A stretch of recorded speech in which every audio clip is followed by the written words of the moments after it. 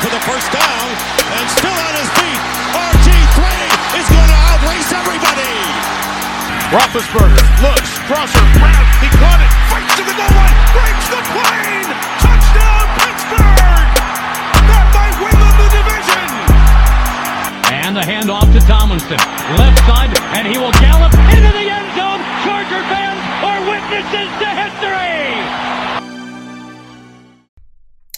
What is going on, guys? We are back once again. Today, we've got the 7th ranked Chargers. If you couldn't tell by the thumbnail, Mitchell's wearing a jersey to make sure that you know, and this is actually his favorite team. Unlike a week ago when he wore a Marshawn Lynch jersey, I'm sure a lot of you thought he was a Seahawks fan. Not actually the case. He is a bandwagon Chargers fan. Now, the Seahawks were looking like they weren't going to be very good, so when they drafted Herbert, Mitchell picked up with the Chargers, bought the jersey, so you come on the show. Mitchell, how are we doing?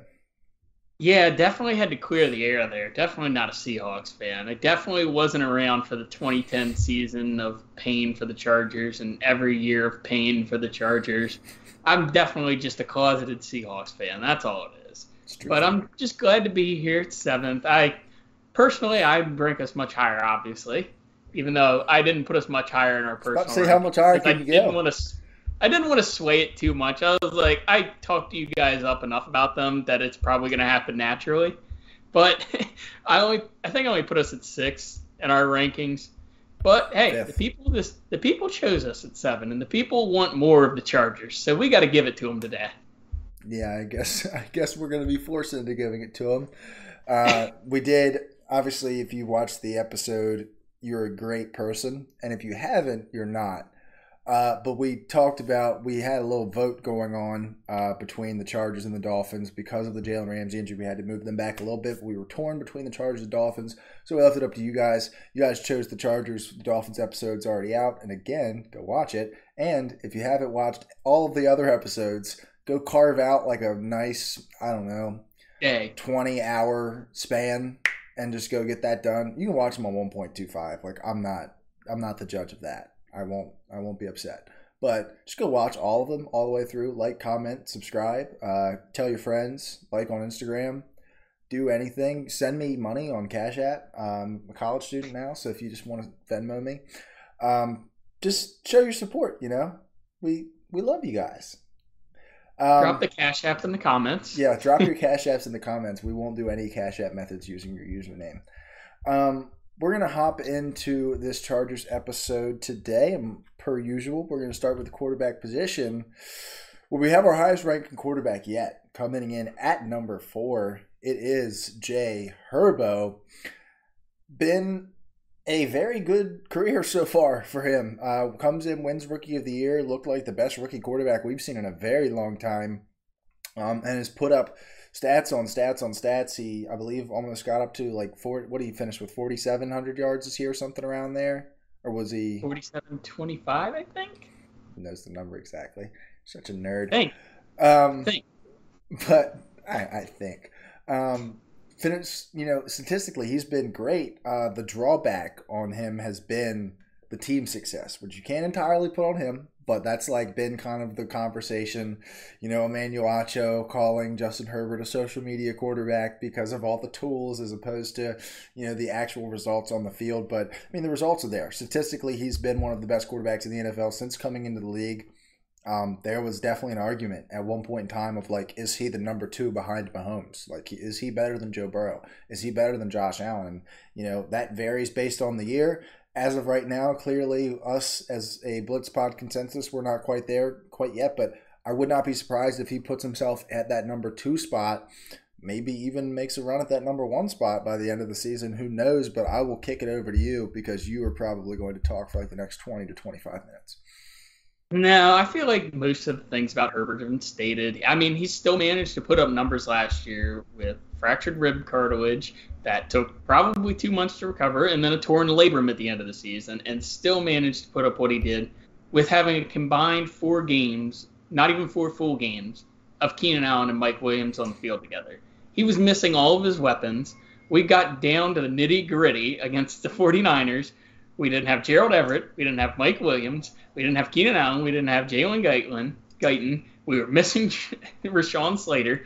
We were literally throwing out practice squad players and kicked returner DeAndre Carter and expecting it to work. And, of course, we lost a 10-point lead in that game, which is typical Chargers fashion. But, I mean, what can I say about him? He's a great quarterback. He plays through everything. And, honestly, after you talked about your rankings, I did, like, a quick calculation, and you would put him where you said you probably would have put him in retrospect. He would have passed the guy just ahead of him in our rankings a little bit. Because one Blitz pod member's entirely too low on a team that's coming up. But what can I say about Herbert? He's earned every bit of this contract. He's putting this team on the back behind lackluster defense, to say the least. Through his first 3 years, the most points against a quarterback in their entire career. I know there's an extra game for these past 2 years. But he also didn't play in the first game of his career before Tyrod Taylor got his lung punctured. So there's only one extra game on top of that compared to every other quarterback that would qualify for the category. So I think the statistics stuff is a little overblown if you try to bring up, oh, he's had more games than other people. Only one. Yeah, and that I often think about what would have happened if there was a qualified doctor there at that moment in time. Oh, dude, The rib cartilage fracture, I was like, no. This is happening all over again. I remember you texting me when I told you that Herbert's going, because I don't know if you were at work or where you were. I was at work. But I texted you, I was like, dude, Herbert's going in. You were like, what? Why? You were like so worried. And I mean, I didn't think obviously, he was ready. And that was his thing. Like, he had a really good, I believe it was a really good junior year, or it was whatever the year before he came out was. He had a really good season. Was probably projected to be the number one pick, right up there with Tua. Oregon wasn't having the team success at that time. And then he really doesn't play well in the year before he goes into the NFL. Drops to 6. I mean, it's not like he fell out of the first round or anything. Being the 6th overall pick is an accomplishment for quite a few people. But falls to the Chargers here in a down year. After Phillip Rivers leaves, they get their franchise quarterback, and I mean, you're feeling better than 28 other teams in the NFL because you drafted this guy. So, congrats, I guess, you bitch. But look, like I said, I love famers. Yeah, I mean, I guess that's just what you guys do. I mean, you went on a run of back-to-back drafts of Justin Herbert and Rashawn Slater, right? He was 2021. So I'm not going to say Rashawn Slater's on track for the Hall of Fame, but I definitely think that Justin Herbert is. Like, I don't think that's crazy to say. I know he's in year 3, but things would need to go pretty poorly here for him not to at least be in consideration by the time things are done. If he can keep on to this pace, I mean, you definitely have your franchise quarterback. They just made him the highest paid player in NFL history. Very few points in history has a guy been made the highest paid player in NFL history and not ended up making the Hall of Fame down the road. So I think you're going to have a lot of all right. That one. You didn't need to say that, man. I'm trying to support your quarterback. Just fucking let me do it. All right, moving on to the playmakers. Hey, he said 4. That's all we need. Yeah, true. Okay. Another really high-ranking group here. We have the Chargers at 5 and the playmakers, and you look at these names and you see why. Austin Eckler is the big guy up here playing the air guitar for good reason. Has been one of the best running backs in the NFL for the last few years now, not specifically for his running ability, but really for his pass-catching ability and his ability to be a wide receiver for them when these other wide receivers aren't here. He's been relatively durable, if I'm not mistaken. I feel like he hasn't missed a game in the last 2 or 3 seasons. He had a bad hamstring strain when Sam happened to have him, of course. He missed, I think, 6 or 8 weeks. He went on IR. It was a really bad hamstring strain. That's the only thing he's had outside of that. How was that 2 years ago? It was the 2020 season because we were running out garbage with Herbert in a year. And that was Herbert. Yeah, I was about to say that was Herbert's rookie year. But when he's on the field, has been one of the most consistent options in the NFL, especially if you're talking fantasy purposes. Probably the best running back in the last 2 or 3 years. You maybe put Christian McCaffrey in that conversation, but especially as far as consistency goes, Austin Eckler's been the guy. Then you go look at this wide receiver room. Definitely one of the best trios in the NFL. You add Quentin Johnston into this great duo as a first-round pick. complements them really well. You got Mike Williams here, who is, again, if we're talking fantasy purposes, is your stereotypical boomer bust guy. It's 20 or 2 every week with Mike Williams. And then you have Keenan Allen here, who's really been Mr. Steady, getting up there is 31 now. So maybe Quentin Johnston, obviously not a one-for-one replacement with Keenan Allen, talent level, play style, anything really.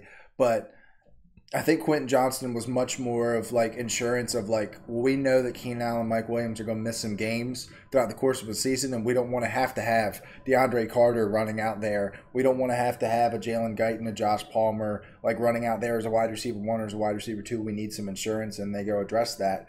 Gerald Everett, you talked about him as your breakout candidate. I definitely, I read through what you wrote, and I was like, is he available in fantasy? And you had him in both the leagues that we're in together. So I wasn't able to make that pick up, which kind of sucks. But I think that you're right. He could be in for a big season here. I also think Donald Parham, if he can stay healthy, could even take this job from Gerald Everett. If he gets some chance to shine here, I really think Donald Parham is a solid player. What do you got on the playmakers here? Yeah, I liked everything you said. You're high on us. I love it. But going back to like Quentin Johnston, he wasn't my, I wouldn't say first pick. I kind of liked him. I just saw too much of Chase Claypool out of him because he lacks what Mike Williams has in the high point ability. If we had to ask him to fill in for Mike right now, he could not. He does not bring that same level of intensity at the high point. And his route running is okay. It's mostly stuff set up for Yak. And he can break tackles like no other receiver out there. And luckily, he's behind one of probably the top 5 route runners in the NFL with Keenan Allen and a guy who can teach him how to use his size and leverage in Mike Williams. And I think that's the plan, is to give him a year to develop, because we're going to have to cut one of these two. The cap fits way too much next year, and I think QJ is just a contingency plan. And then I think realistically, Josh Palmer, who's on the bench right now, he has developed so well in the NFL. He came out of Tennessee. Everybody says that Tennessee's offense does not help develop players at all. And he's become a really solid route runner for what I expected out of him coming from Tennessee in like the 4th round. He filled in pretty solidly last year, and he looked like a competent receiver. And knowing the injury history of the other 2 receivers, he's likely to end up being the second target on the offense if one were to go down. But I don't think he's going to play much if all 3 are healthy, just because he doesn't provide you the explosiveness of the other ones. And then, like you've mentioned several times, Austin Eckler, amazing in fantasy. I do think he takes a dip this year just because we are likely to not be throwing as many swing passes and screen passes and quick game stuff as Joe Lombardi wanted to do. No more stick.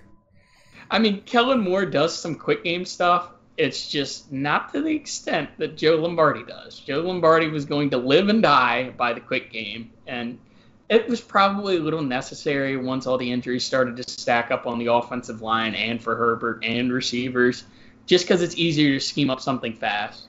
So I can't fully fault him, but come on, man. Step it up a little. Like you mentioned at tight end, I like both tight ends this year. Gerald Everett's probably not going to be great on blocking situations. Parham's going to be the guy for that. But Everett is a yak guy. He can fight for yards after contact. We saw it in the Jacksonville game. He was tearing it up. I thought he alone was going to try to put this team on the back, and then we kind of faded away from him. And Parham, when healthy, is just an absolute monster in the red zone. You can't stop 6'8". It's just impossible. You're not going to have a guy who can get up to that. You need a guy who can jump out of the gym and then keep body position on him, because he's probably going to be in front of you or work his way into it and just jump higher than you. I really like what we have at our playmakers position. And once Jalen Guyton's off the PUP list, which is looking like he might take the first 4 weeks off, that gives you the burner over the top. I mean, Josh Palmer runs like a 4.5. He's pretty solid at deep balls, but he's not Jalen Guyton. Jalen Guyton is the only guy that can truly provide that downfield boomer threat. And I like the group overall. It's just knocking on wood there, injuries, because we have a 31-year-old receiver with hamstring issues and Mike Williams, who has had one healthy season ever, which he broke out. Mm-hmm. Yeah. The wood sounded like metal, so I was a little confused. But it's on a stool, so I was trying to back a good top. It's a little hollow. But yeah, I mean, I remember telling you yesterday or 2 days ago, and this was after the Zeke signing. I thought for sure the Chargers would at least make an offer or have a meeting with Zeke Elliott. You know, you're bringing in Kellen Moore here, who spent some time with Zeke. You know, whether Kellen Moore wanted to actually be playing Zeke or not, and whether that was a Jerry Jones calling down, you better put him on the effing field call. That's not really for me to know, but this team needs a running back, like a guy that can eat carries in between the tackles and doesn't let Eckler, you know, especially with his contract situation and everything. I don't think Eckler wants to be eating 200 carries a year, and they've tried to find like an Isaiah Spiller. That hasn't really worked out. You got Josh Kelly here as well. I don't think either one of those guys can fill that role.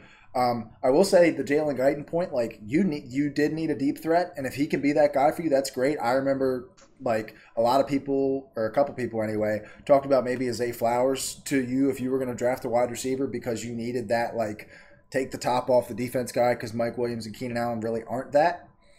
That's kind of the thing with Zay, though. He's more like the 20, 30 yards downfield, not the guy who's going to run a straight line and just beat 40. Everybody. I think that's what we truly wanted, was just a guy who can run in a straight line to beat everybody. Yeah. And, I mean, hey, Guyton could probably be that guy for you, but definitely one of the best playmaker units in the NFL. If you're excited about the Chargers, it's because of Justin Herbert, and it's because of this group of playmakers here. I mean, we had the Dolphins, who we just did. They were at 6th. They're right behind the Chargers. And we said, like, Tyreek Hill and Jalen Waddle are the best 1-2 in the NFL. But after that, you're, like, kind of looking around like, this is the 6th best group? Here you're looking, and it's a lot more well-rounded. You know, you have 3 legit assets at wide receiver. You have a good running back. You have a tight end who's firmly in that, like, middling, like, tight end 6 through tight end 20 range, where it's just like, well, this, you know, he's pretty solid. Anyone could be the 5 guy out of this. Like, somebody, if they have an upside year, is going to be 6, and the rest are going to be like normal. Yeah. Whereas Durham Smythe, you know, we're not even talking about him that positively. So, very good group here. Ranking at number 5, you can't get not a whole lot much better you can get than that. So we're going to move on to the offensive line here, and this is one of my favorite groups, really, maybe even in the entire NFL, especially among offensive linemen. I think Rashawn Slater is one of the best young tackles in the NFL. I think having Corey Linsley is just top 4 or 5 center in the NFL. You got Zion Johnson here at guard, was the first-round pick from last year's draft. You're hoping you can get some more development from him. Guard's a position where you're not going to see, like, immediate talent, but there were a lot of people that I listen, you know, draft analysts and stuff that I follow and respect, and they really like Zion Johnson. You got Trey Pipkins here at tackle as well. Definitely your weakest spot among this group, but even was pretty serviceable last year. And then my guy, Jamari Sawyer. Take your victory lap. I'm gonna do my lap. I remember saying that Jamari Sawyer was the biggest steal of the draft in 2022 when you all got him in the 5th or 6th round. Supposedly it was because of some injury stuff. I had him as a day 2 player. I believe you got him in the 5th or 6th. Something? 6th. I think he was our second 6th round pick. And I was like, I even told you, I was like, dude, look out for this guy. He's going to be, and I really did think that he would transition into guard, and that's kind of what he was going to be. And then Rashawn Slater goes down, and Jamari Sawyer steps in at tackle. And if you have 95% of 6th round left tackles, 6th round rookie left tackles come in for Rashawn Slater, the Chargers don't even make the playoffs. Justin Herbert is dead, and this whole offense is cooked. But Jamari Sawyer comes in, plays very serviceably at left tackle, and really keeps this Chargers season afloat. And I'm just like sitting there smiling through it all because I'm like, I called this. But ultimately, I still think he's going to translate well over to guard. He played tackle at Georgia, but was always a smaller guard. Just in college, you can play at that height or that size, but can't really play there at the NFL. But moving into guard here, I think he's going to be great. I honestly think that this group could go way higher than 10. I think this could be a top 5 group by the end of the season. I really, really like this offensive line. Yeah, I feel like we just deal with a little bit of the black cloud over us with, like, Slater being out last year, and it's a recency bias. Like, I don't think the Vikings are better than this offensive line. Darisaw and Slater are worst on the same level, and then they have right tackle. And then we're better on the interior entirely, I think. And then there's a few other teams above it where it's kind of sketchy. Like, they have big names on top, where it just looks flashy, but I think we're a little better than probably going up until I think we're better than the Ravens personally. They're well-rounded, but I think we're better. Last year was rough for us. We had to throw in a bunch of people randomly. Trey Pipkins, our weak link, he was grading mid-upper 60s until week 5. Well, he was going into that by week 5. MCL sprain. He played through it for 2 months, then missed 2 weeks and came back to the mid-upper 60s region. He's a good tackle when he's in, and he developed a lot more than I thought he would be. I had him as our X factor last year in our write-ups because if we were going to make the Super Bowl run, we needed him to not be a complete liability like I was worried he would be. But he was pretty solid overall. He played better than I expected. And then you got the likes of Corey Linsley and Rashawn Slater, guys that are top players at their positions. Slater, he was in the 80s year 1, and then last year he was still in the 80s, but he played 2.5 games. You can't really say much about him.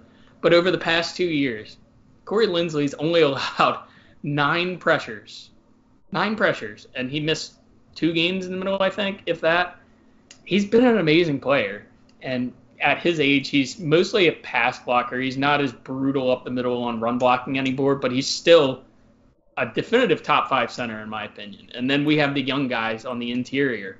Sawyer, we'll see how he transitions at guard. I'm optimistic for him because he's one of the strongest guys you're going to get on the interior. He's more of a pass blocker for us last year, but that's because length could just get around him when you were trying to do a zone rush because he's not the tallest guy. He doesn't have the biggest wingspan, but he's got grip strength out of the building. He can just muscle up people as much as he wants. And then Zion Johnson, going to his more natural left guard, you put him in between Corey Linsley and Rashawn Slater, he's going to blossom. And I really think he's our breakout candidate this year because towards the end of last year, his grades got better and better and better. He just needs to assimilate to the NFL because it's an entirely different game than what you're used to at college. And he was at Boston College in the ACC. He's not going to see the guys that Sawyer saw, which is why Sawyer probably had a better rookie year. But I think he has the strength, power, athleticism to make a leap in year 2. And then we might have found another Jamari Sawyer. I don't think he had an injury bug history, but I really like Jordan McFadden. Once I took a deep dive into him, he's got all the capability of being a swing tackle like Jamari was intended to be last year and just ended up being a tackle, which might be necessary knowing our injury history, that we have a guy that can fill in a tackle at any time. Because McFadden, I believe he graded in the 80s every year at Clemson. He was a great tackle. He's just not the traditional length and weight you'd want from a tackle. But he's a great player, and I have faith that he can be a great NFL player if we have to call upon him. Fingers crossed we don't. But it's nice to know we have a safety net for a guy who can play swing tackle. Yeah, and the thing is the health. We talked about it a little bit with Miami, but you knew, if you know anything about the Los Angeles Chargers, you knew we were going to talk about it with the Chargers. You've just got to hope that everybody stays on the field, or at least, they can finish the season together or something, because you don't, Jordan McFadden, while you were excited about, we think he'll be a solid player, he's a very good 6th man, you don't want to see him starting all the time because you want to have this 5 on the field because this is a good 5. You also have all-name team guy, Will Clapp, backing up at center, who can play starter minutes or starter snaps for you, but you don't want to see that because you have a Corey Linsley, you have Rashawn Slater at tackle. You can get by with these backups sometimes, but this could be a truly dominant offensive line. Like I said, I would not be surprised if we're talking about a top 5 offensive line at the end of the year, but in the same breath, I also would not be surprised if we're talking about the 20th best offensive line because these guys are missing snaps, and that's really what you're worried about here and what you're hoping doesn't happen if you want to, again, if you have optimism for the Chargers, it's because of really this offense as a whole. I think I said it for the quarterback, and then I said it for the quarterback and the weapons, and now I'm saying it for the quarterback, the weapons, and the offensive line. So we will move into the front 7 now and talk about a group that is one of the most polarizing in the NFL. And it has been because for the last God knows how long, they will not defend the run. It's been a defect of the system, of the scheme that Brandon Staley runs. He dies by his system, and They don't prioritize run defense. They were third to last in run defense grade. They were dead last in EPA per play on run defense. What was their yards per game? Weren't they third to last as well? We were only 28th against the run. Okay. Total yards. There you go. But we beat some people. Yeah, let's go, dude. So you're looking at this interior, Morgan Fox, Sebastian Joseph Day, Austin Johnson, like you're not super excited about anything there. The guy that stands out is Sebastian Joseph Day, but I think to a lot of people, and honestly including myself, that's because he played next to Aaron Donald for a few years, and I think that's why he may have got a contract here in LA. But the real prize is in the next level, and it's these edge rushers. It's Joey Bosa, it's Khalil Mack. Joey Bosa is, a bona fide all-pro level edge rusher when he's healthy.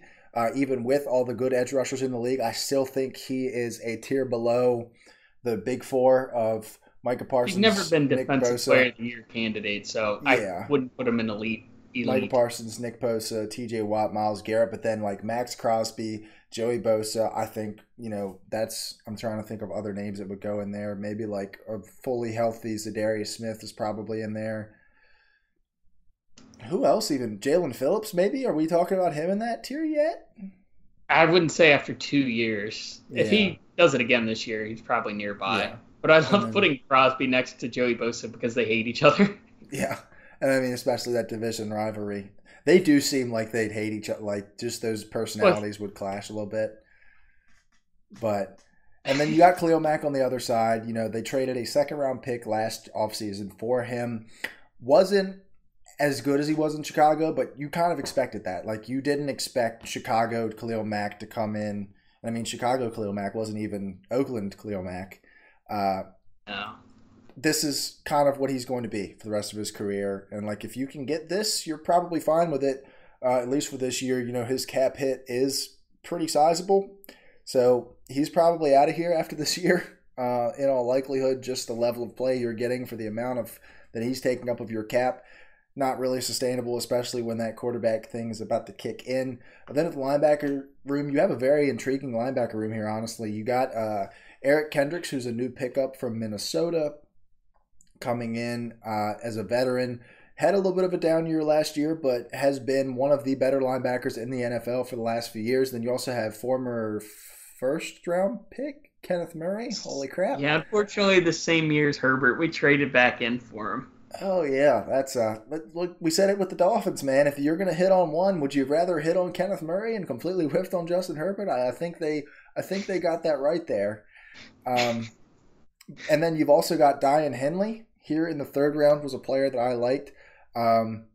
Took a picture with Drake today. Did anybody see that? Was so he's like got a curse now. Yeah, he was like in the Chargers facility. Drake got a signed Dian Henley jersey.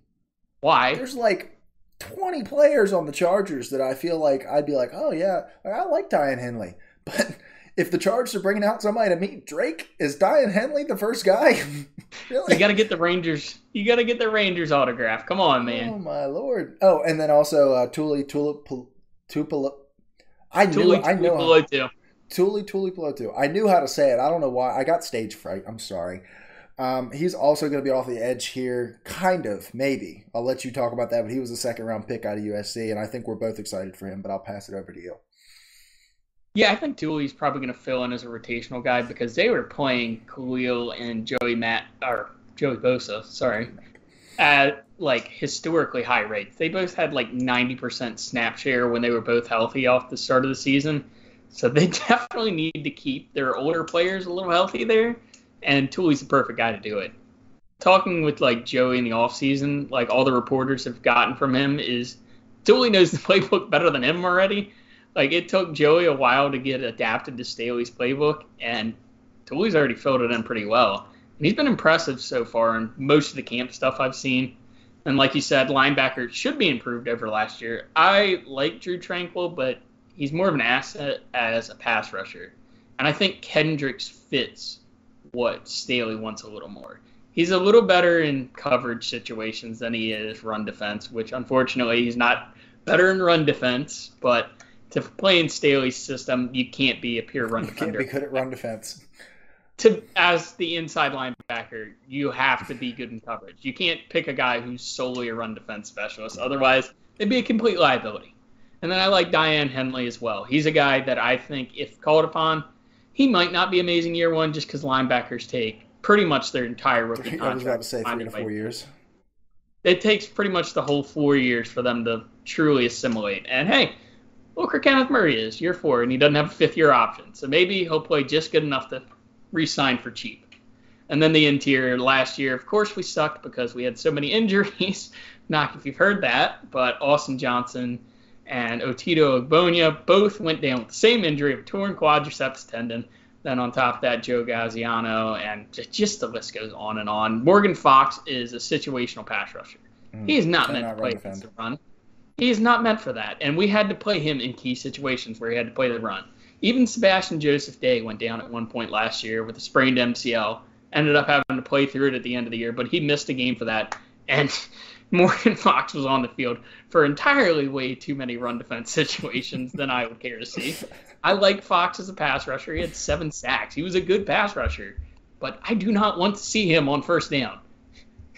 There's no reason why we should have him out there, and we had to. And Austin Johnson, probably one of the guys I want to highlight on the defensive line. He's kind of underrated, in my opinion. If you look at his run defense grades last year, the Chiefs game, he had a 50, but he was right around 70 or above 70 up until the Seahawks and then the game where he tore his quads against the Falcons. He was a good run defender. He had 15 run stops at that point. He was far from a liability on this defensive line, and I think he's slightly underrated. We paid him a lot more than we probably should have, but he was finding his way and kind of tailed off right before he went down, so it absolutely murdered his PFF grade because he ended on a low, and there was no way to make it up. And then another guy we brought in is just a guy who's familiar with Staley's system, and Nick Williams. He's just a vet. He's a big guy, big body, solid run defender at this point in his career. And you hope that you get the version of him that they saw last year where he was solid enough to be a good run defender and not the Detroit Lions version where he was graded in the 40s, which is a common theme with defensive line for us. But I'm relatively optimistic. We're not amazing on the interior, but that wasn't really the issue last year. The issue was zone runs. I think I mentioned it in a previous episode, like the Steelers one. We had a historically bad run defense grade against zone runs. I think it was close to 7 yards per carry on zone runs. And it was obvious once Joey Bosa went down that was the glaring weakness because we had to throw Chris Rump on the field. And Chris Rump had like something ridiculous, like a 50% missed tackle rate at some point. He's not good. I don't want to have to see him, but we're going to put him in because we put draft capital into him. He's fast but never finishes anything he does. He gets to the play and never finishes. It's so frustrating. But they would just run it right at him. And they would just, he'd miss or he'd get thrown to the ground. And it was just so frustrating to watch them go right at him constantly. I'm pretty sure the Ken Walker run was right at him. The 70-yard one when we played okay against them the whole time. And then just right down the crapper. I remember that being his own run too. Yep. It was his own run because that's what Ken Walker does. Right at him. And I actually looked at it. Morgan Fox grades out at a 48.6 in run defense. Not super shocking. Played 218 run defense snaps. Out of necessity. Get that motherfucker off the field.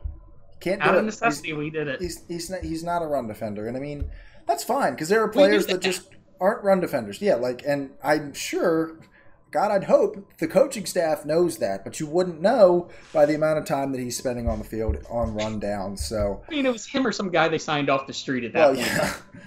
Yeah, but I mean, might have been better. I was supposed to say you got like a 50-50 shot. But another group, I don't know. I think you're definitely like getting in my head, but this is another group that I feel, pretty good about. Especially I think the pass rushers are worth the hype about it because that's a good duo, and we didn't really get to see them. And honestly, do anything. Man, I really like the linebackers. I think that's honestly, I'm close to as far as where the average person is. I'm much more excited about the linebacker room than I am about the pass rush in comparison. I think that Kenneth Murray, I hate to say it, but I think this might be Kenneth Murray's year. I think this could be it. I think with Kendricks there, I think Kendricks could maybe have a little bit of a career resurgence. That was a super, sleeper signing. It kind of reminded me of when you guys signed Bryce Callahan, a little bit later in the process last year. It's just oh, he's a free agent. Oh, the Chargers just signed him? Huh. Very, very low-key, but another good signing for the Chargers. They keep having these busy off seasons, and you got to feel like at some point it's going to pay off. But we will see. Speaking of big signings, the Chargers secondary. Big signing last year. J.C. Jackson took a dump on the field for 2 weeks and then got hurt and missed the rest of the season, which is okay because you're hoping, he a Terp can get it back together. Undrafted guy, went to New England, played really well in New England. The Chargers signed him to a big deal. Didn't play very well, but you hope that he comes back and is healthy. You've also got Michael Davis here, who was kind of like a shitter for a long time. I don't know why. I'm just cussing like a sailor all of a sudden. But was not very good for a long time. And then last year, thrust into a bigger role and played really well as a bigger corner. And then on the flip side of size-wise, you have one of the smaller corners in the NFL, in Asante Samuel, turnover machine. Terrible tackler, though, as you alluded to in the spotty at best. Before the show, yeah. And then one of my guys in the NFL, Derwin James. It's hard because the safety conversation, at least this offseason, has come down to Derwin or Minka. And I feel like the recency of Minka's been really good lately, and I haven't heard a whole lot from Derwin. I think Minka may have taken the top safety spot. What do you think? Tops? I don't know. I think it's just because Derwin was asked to play so many roles that his PFF grading went down because he has to play two different things at once, and it's just chaos for him every week, whether what he's going to do or not. Hopefully there's a little more stability now that we have some people back. But it's top two. It's those two and no other debate. Justin Simmons is nearby, but I think he's just a notch below. Mm-hmm. And back to J.C. Jackson, I don't think he ever really got a fair shot last year because had that. I was an asshole. That was wrong with me. He had that cleanup surgery before we even truly got going in training camp and had zero time to assimilate to a system that he had never played before. Came in week 2, was clearly hurt still, and got absolutely scorched, not knowing assignments, getting burned over the top, took another week off, came back. He still didn't quite look the same, lost in the coverage, still trying to pick up on a team schematically and actively playing it with no time to learn it in between weeks, and then tears his quads on a play where he probably had great coverage. I believe, was that Paul Richardson? It was some small receiver on the Seahawks. But he burned him over the top for a touchdown, and everybody's like, ooh, JC got burnt. I was like, he actively tore his quads in this play. How can you say that's his fault? Yeah, I was looking for pictures of JC Jackson because obviously they were so few and far between. I also do not remember you all wearing those Navy jerseys last year, and that was the only jersey that I could find JC Jackson in. He's wearing a freaking warm-up here. I have not had a jersey on for 2 players this whole series, and it's been J.C. Jackson, and conveniently, even though he's been in the league for 3 years, could not find a good picture of Chase Young wearing the new Commanders uniforms. So he's wearing I think he's wearing a cutoff hoodie in the pictures there. But J.C. Jackson, in 165 coverage snaps, has a 28.1 coverage grade. That's a guy that's lost in the system. That's not you're not talented. He's a that good means player. You have can't no idea say where he's not a good player. Yeah. I agree. And I think it gives me reason to believe that he should be better. It's not like he was there all training camp and then graded in the 40s or 50s, because that's just maybe a mix of him not being comfortable yet. But that 20s grade is showing that he didn't know what he was doing there yet. And I think it should turn around a little bit. At least I'm expecting at least a 60s grade, which is an okay cornerback. And that's a lot better than what we would have to do certain weeks last year. Michael Davis, he's probably one of the more underrated players in this league. I thought for sure we were going to cut him this offseason because he was an Anthony Lynn extension, because he got 2 years, $18 million, something like that. I was like, what? And the $9 million would have helped a lot this year, but now he might get re-signed. We'll see where that goes. Asante, pick machine, like you said yourself. I could count. It probably takes 2 hands to count the amount of dropped interceptions I watched him have last season. He should have had a lot more high end of variance. He was battling for a spot at slot corner. He's probably our slot/nickel right now because of how insane he's been at camp. I think he's had 4 picks and 16 passes defended. Just insane. But run defense, he sucks at it. And that's why Jasir Taylor was flirting with the spot. Last year when asked to step in, Jasir Taylor was pretty solid. He graded at a 60, which is not bad for a 7th rounder. He was pretty solid overall. Completely outplayed my expectations. He's a pretty solid player overall. And then the real problem spot, in my opinion, is probably Alohi Gilman, who did not practice today and was seen with an obvious limp and did not work with anything. So we might be up Schitt's Creek at safety. But with Derwin next to whoever they throw in, whether it's Raheem Lane or whether it's JT Woods, who did not play any snaps last year because he could not figure his way out for some reason onto the field, and not even to special teams. But overall, it's a good group, and I kind of like our depth. I like Jasir Taylor being able to fill in its slot, and then we just push Asante to the outside if needed. I think we have just the right amount at corner, but safety is going to worry me next to Derwin, because overall, if healthy, knocking on this metally sounding wood again, if healthy, knowing Derwin James, famously known as the player on PFF because they tend to jinx him when they use his name, this is a great unit. The names are all great. Derwin's known for his injury history, but hopefully he's past that.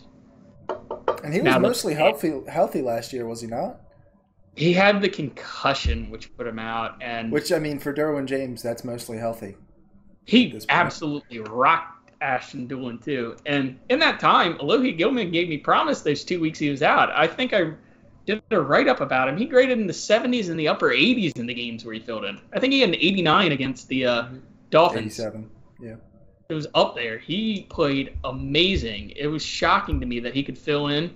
I think he's not a good athlete, and he's a guy who knows how to fill a role.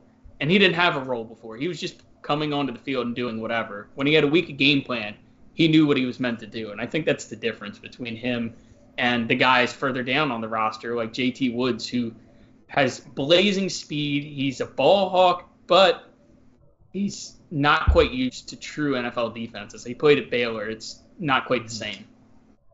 Yeah. And like we said, for every group, really for the last 2 episodes now, it's about health. You know, if J.C. Jackson can stay on the field, if Derwin James can stay on the field, 100% they can fulfill this 7th rank.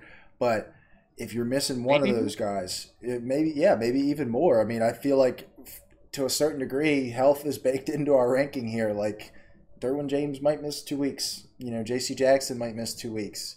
I feel like he had some health problems in New England, but, I mean, you've only got 1 year. He largely played through stuff. It wasn't season-ending like it was last year. Yeah, Bill just, smacked him over the head and just get back out there. But, yeah, I mean, 7th, they could very well be a top 5 unit, especially if you can continue to see what you saw from Michael Davis last year, and you see what you saw from Asante Samuel, and if you can get the old J.C. Jackson back, I mean, this is the best cornerback room probably in the NFL, with Derwin James back at safety. It doesn't get much better than that as far as the secondaries go, but now these are going to get a little bit darker. We're heading into the coaching portion, which is the lowest group by far on this team at 21st. That face that I've got Brandon Staley making in this picture is pretty much how all people, like you said, all people over 60 look at Brandon Staley when he goes for it on 4th and 8 in the middle of the first quarter.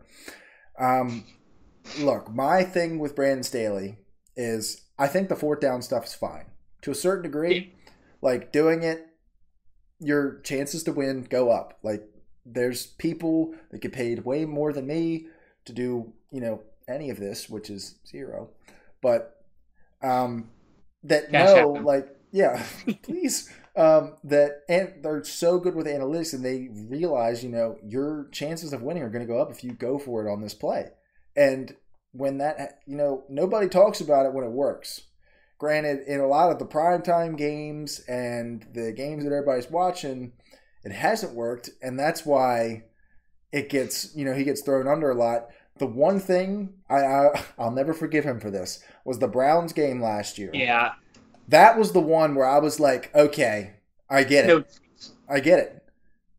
Use no timeouts, like just completely mismanaged the clock. And that was when I was like, okay, Brandon Staley's got something wrong up top. Like he's maybe not dude, all there. I wasn't watching the game for that, and I just got bombarded. It was literally 15 texts. Dude, I was like spamming. At least I was like 7 different people. What the fuck is this guy? Like, what is he doing? What is his problem? Who does that? And like, I told you, I'm perfectly fine with the fourth down stuff. Like, there's obviously a lot of situations where your chances to win go up when you go for it, but your chances to win don't go up when you mismanage the clock that bad. And that game costed them some position. I mean, I guess they would have been the 5th seed regardless, and they could have avoided that happening. But if we could have avoided Jamari Sawyer also getting hurt and Michael Davis also getting hurt, and then Joe Lombardi continuing to be an idiot. Yeah, could have avoided that. But you also bring in Kellen Moore here, who's replacing Joe Lombardi, who put together one of the worst offensive play calling seasons in the NFL last season, using Justin Herbert like he's 40-year-old Drew Brees. You now bring in Kellen Moore, who's coached up one of the best offenses in the NFL in Dallas for the last few years. Like you said, they've been second in points per game in his time there. I mean, that's really all you can hope for, is if they can put together the second ranked scoring offense. He's getting on, arguably an upgrade here as far as offenses go. You got a good offensive line in both spots. You got good playmakers in both spots, but I think Justin Herbert is better than Dak Prescott, and I don't think there's a single person on the planet that's going to argue that, especially with how low everyone is on Dak right now. But, I mean, I feel like there's no way it doesn't go up here. So just talk about the coaching staff for me.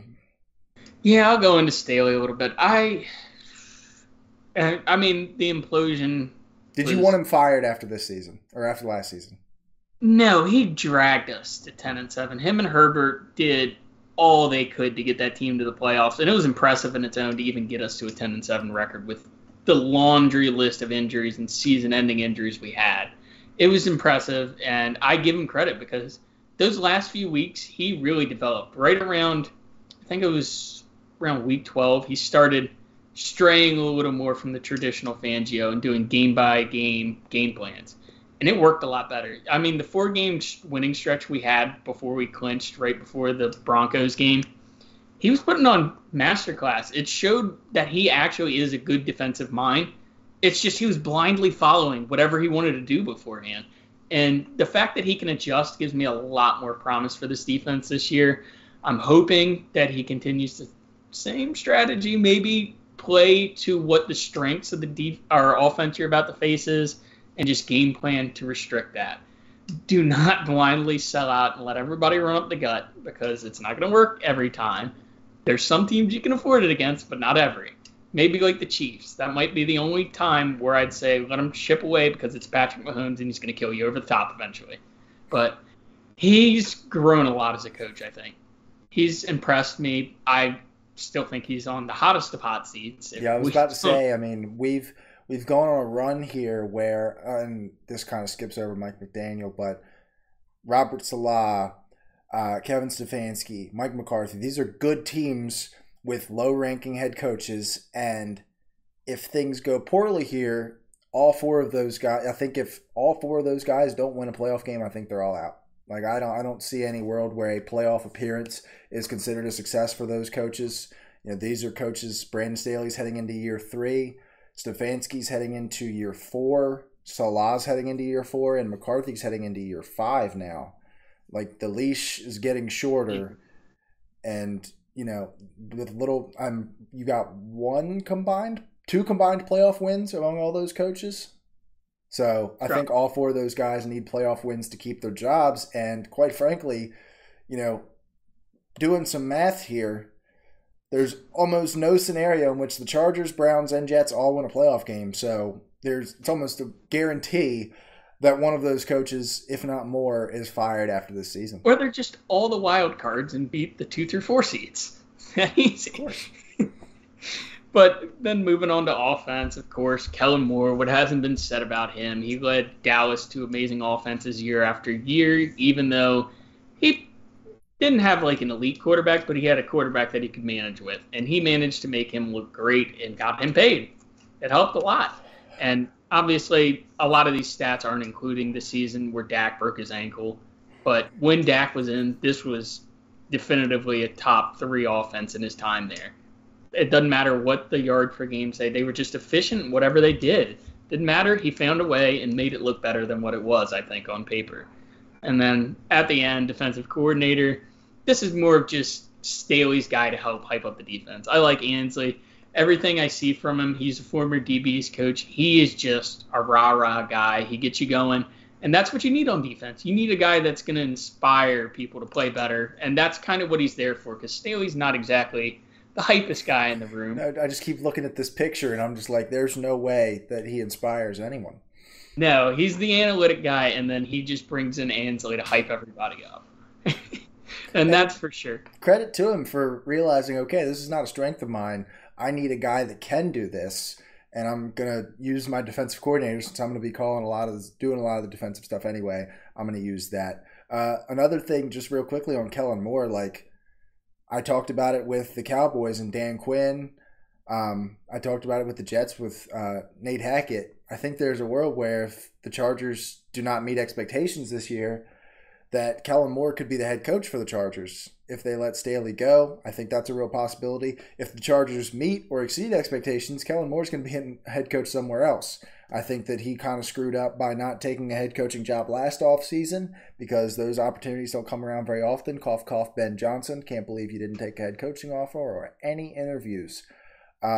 And Kellen Moore is the reason why, because if you have a down year on offense, then you're not getting any offers anymore. He had to take a lateral move here to the Chargers, which I do think is a nice launching pad into a potential head coaching career. But maybe slight upgrade. And like you're saying, like with Staley, if they don't make a playoff run, he's probably gone. Mm-hmm. And probably the perfect time, because we'll talk about it when we come up to their upcoming seasons and the window and stuff. But there's 4 people on this roster not named Justin Herbert, accounting for over 50% of the cap. And Joey Bosa, Khalil Mack, Mike Williams, and Keenan Allen. And they are part of the core of this team. 2 of them have to be gone probably, realistically, that we can roster a team. And if Staley doesn't get it done now, it's the best time to start a new page next season if we don't make at least a good run and see that Staley is the guy of the future. And the craziest part about that is it's 2 edges and 2 wide receivers. So it's not like you're completely ripping apart one group, but those are 2 strengths of this team. Like the fact that you have that pair of wide receivers and that pair of edges, it's probably going to be like, what do you think it's going to be? Joey Bosa and which wide receiver? I think Keenan, because I think there's more hope for Quentin to hopefully develop a little more on that jump ball Williams, stuff. Then yeah.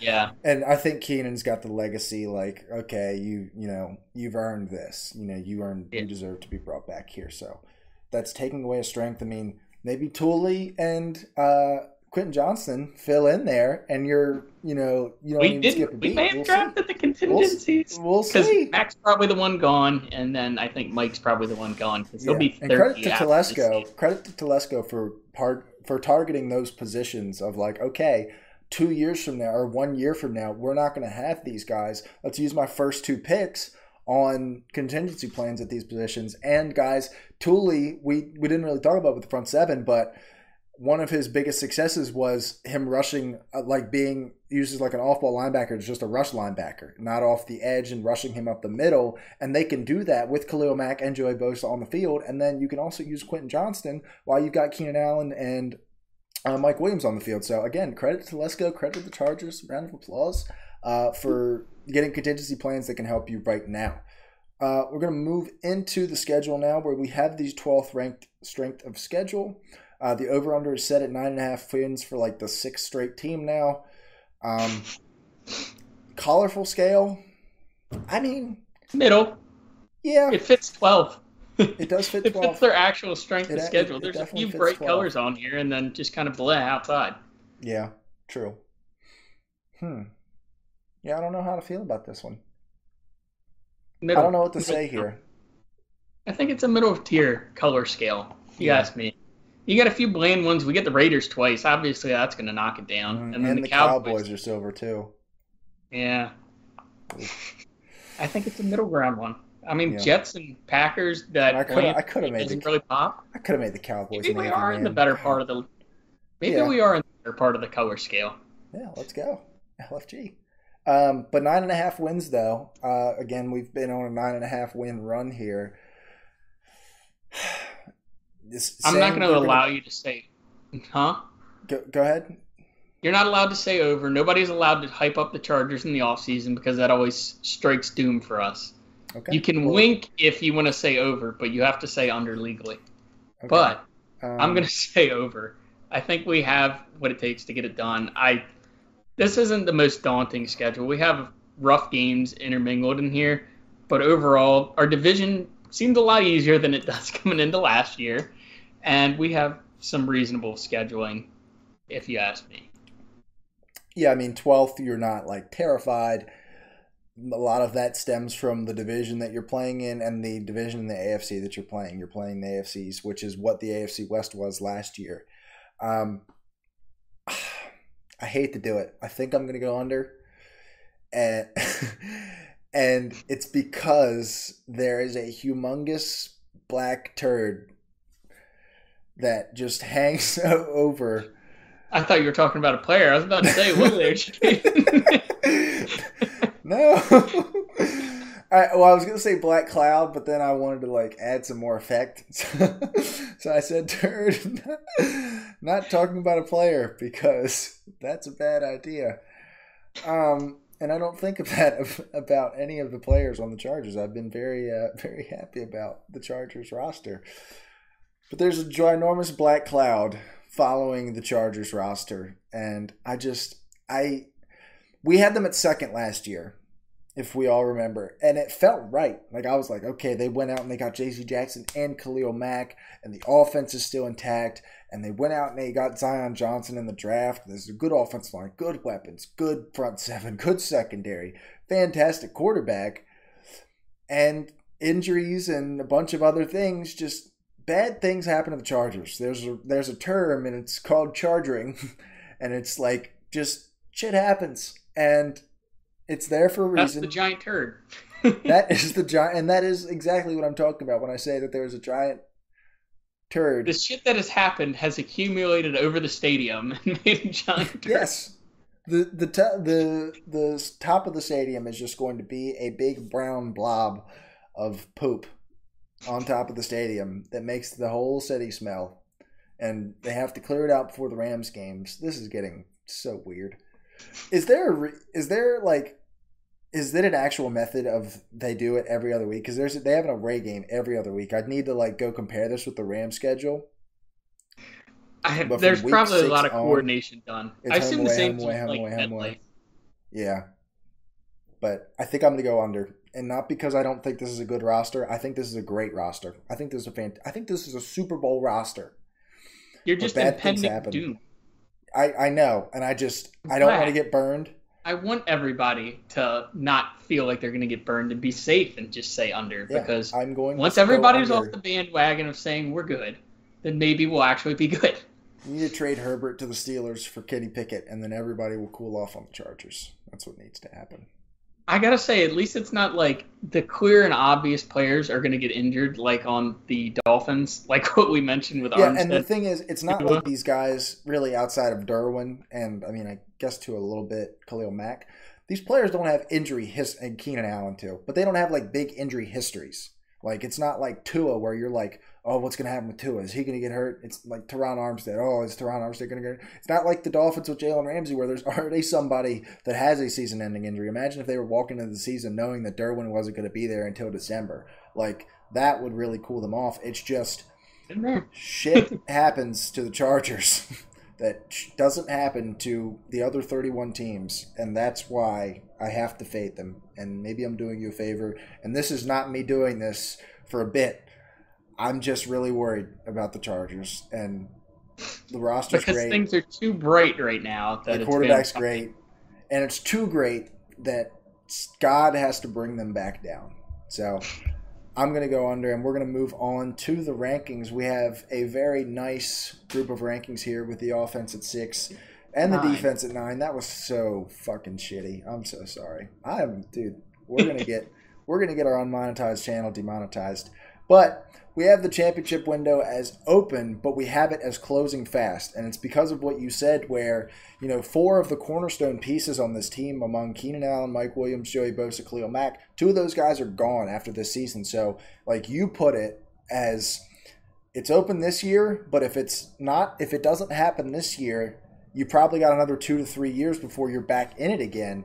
And it's kind of hard to say that when you have Justin Herbert as your quarterback. Like when you have a top 4 quarterback, you feel like you're in a championship window every year, but things happen to the Chargers, and you kind of need the deck stacked for you to be able to overpower that. And it kind of feels like they have that right now, but who knows if that's how it's going to be afterwards.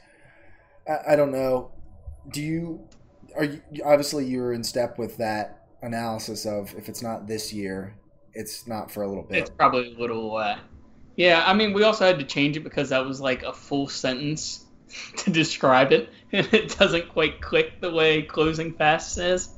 I mean, in reality, when you have Justin Herbert, it's always going to be a little bit cracked. It's going to be like what we talked about with the Seahawks. Yeah, There's always going to be that glimmer of hope. The door's always open, but it's just a matter of how open. Like, yeah. I know we did like the circle analogy, but now we're just looking for like these teams, the rest of these teams it's an actual door. And like there's like the sun shining through it, and it's like it's really cool looking. But with Herbert, it's like always like this much open. Right now it's probably like this much open. I don't know, like it's probably one of those like automated doors that closes on its own. Yeah. And it's like slightly moved and we have to run through it. Yeah. So it needs to be this year, and because it's starting to close. Like, as crazy as that is to say, on a team that just really got to like the point where you're like, okay, this is a championship team. It's already starting to close because of how many vets and how many big cap hits are on this roster, and the fact that Justin Herbert just got his big deal. We're 2 years away from that kicking in, and that makes team building a heck of a lot harder. How do you feel about the offense at 6 and the defense at 9? I feel like both have chances to go up. Like, we've only mentioned bright spots so far, and I feel like most of the thing holding us back is injuries in the past. That's kind of levying us, and like I mentioned on the offensive line, people forgetting how good Rashawn Slater was probably tanked our offensive line to 10. And then we have 4 and 5 at quarterback and playmakers. Realistically, it could be top 5 at both, but at the same time, it's Staley's inviting defense, so you can only go so high. We still had great pass coverage last season, but the run defense was rough, obviously. Inviting defense was a perfect way to put that. It's a very inviting defense. Like, just come up the middle. It's here for you, but we don't want you to do anything else. You can have that, but that's all we'll do. But it was also kind of torched in the middle. We went through constant injuries, and it just got worse in like the middle of the season once everything peaked, and we had to put together makeshift rosters to even have a valid roster up the middle. I think it's going to be a lot better than last year in terms of run defense, but that's not saying shit.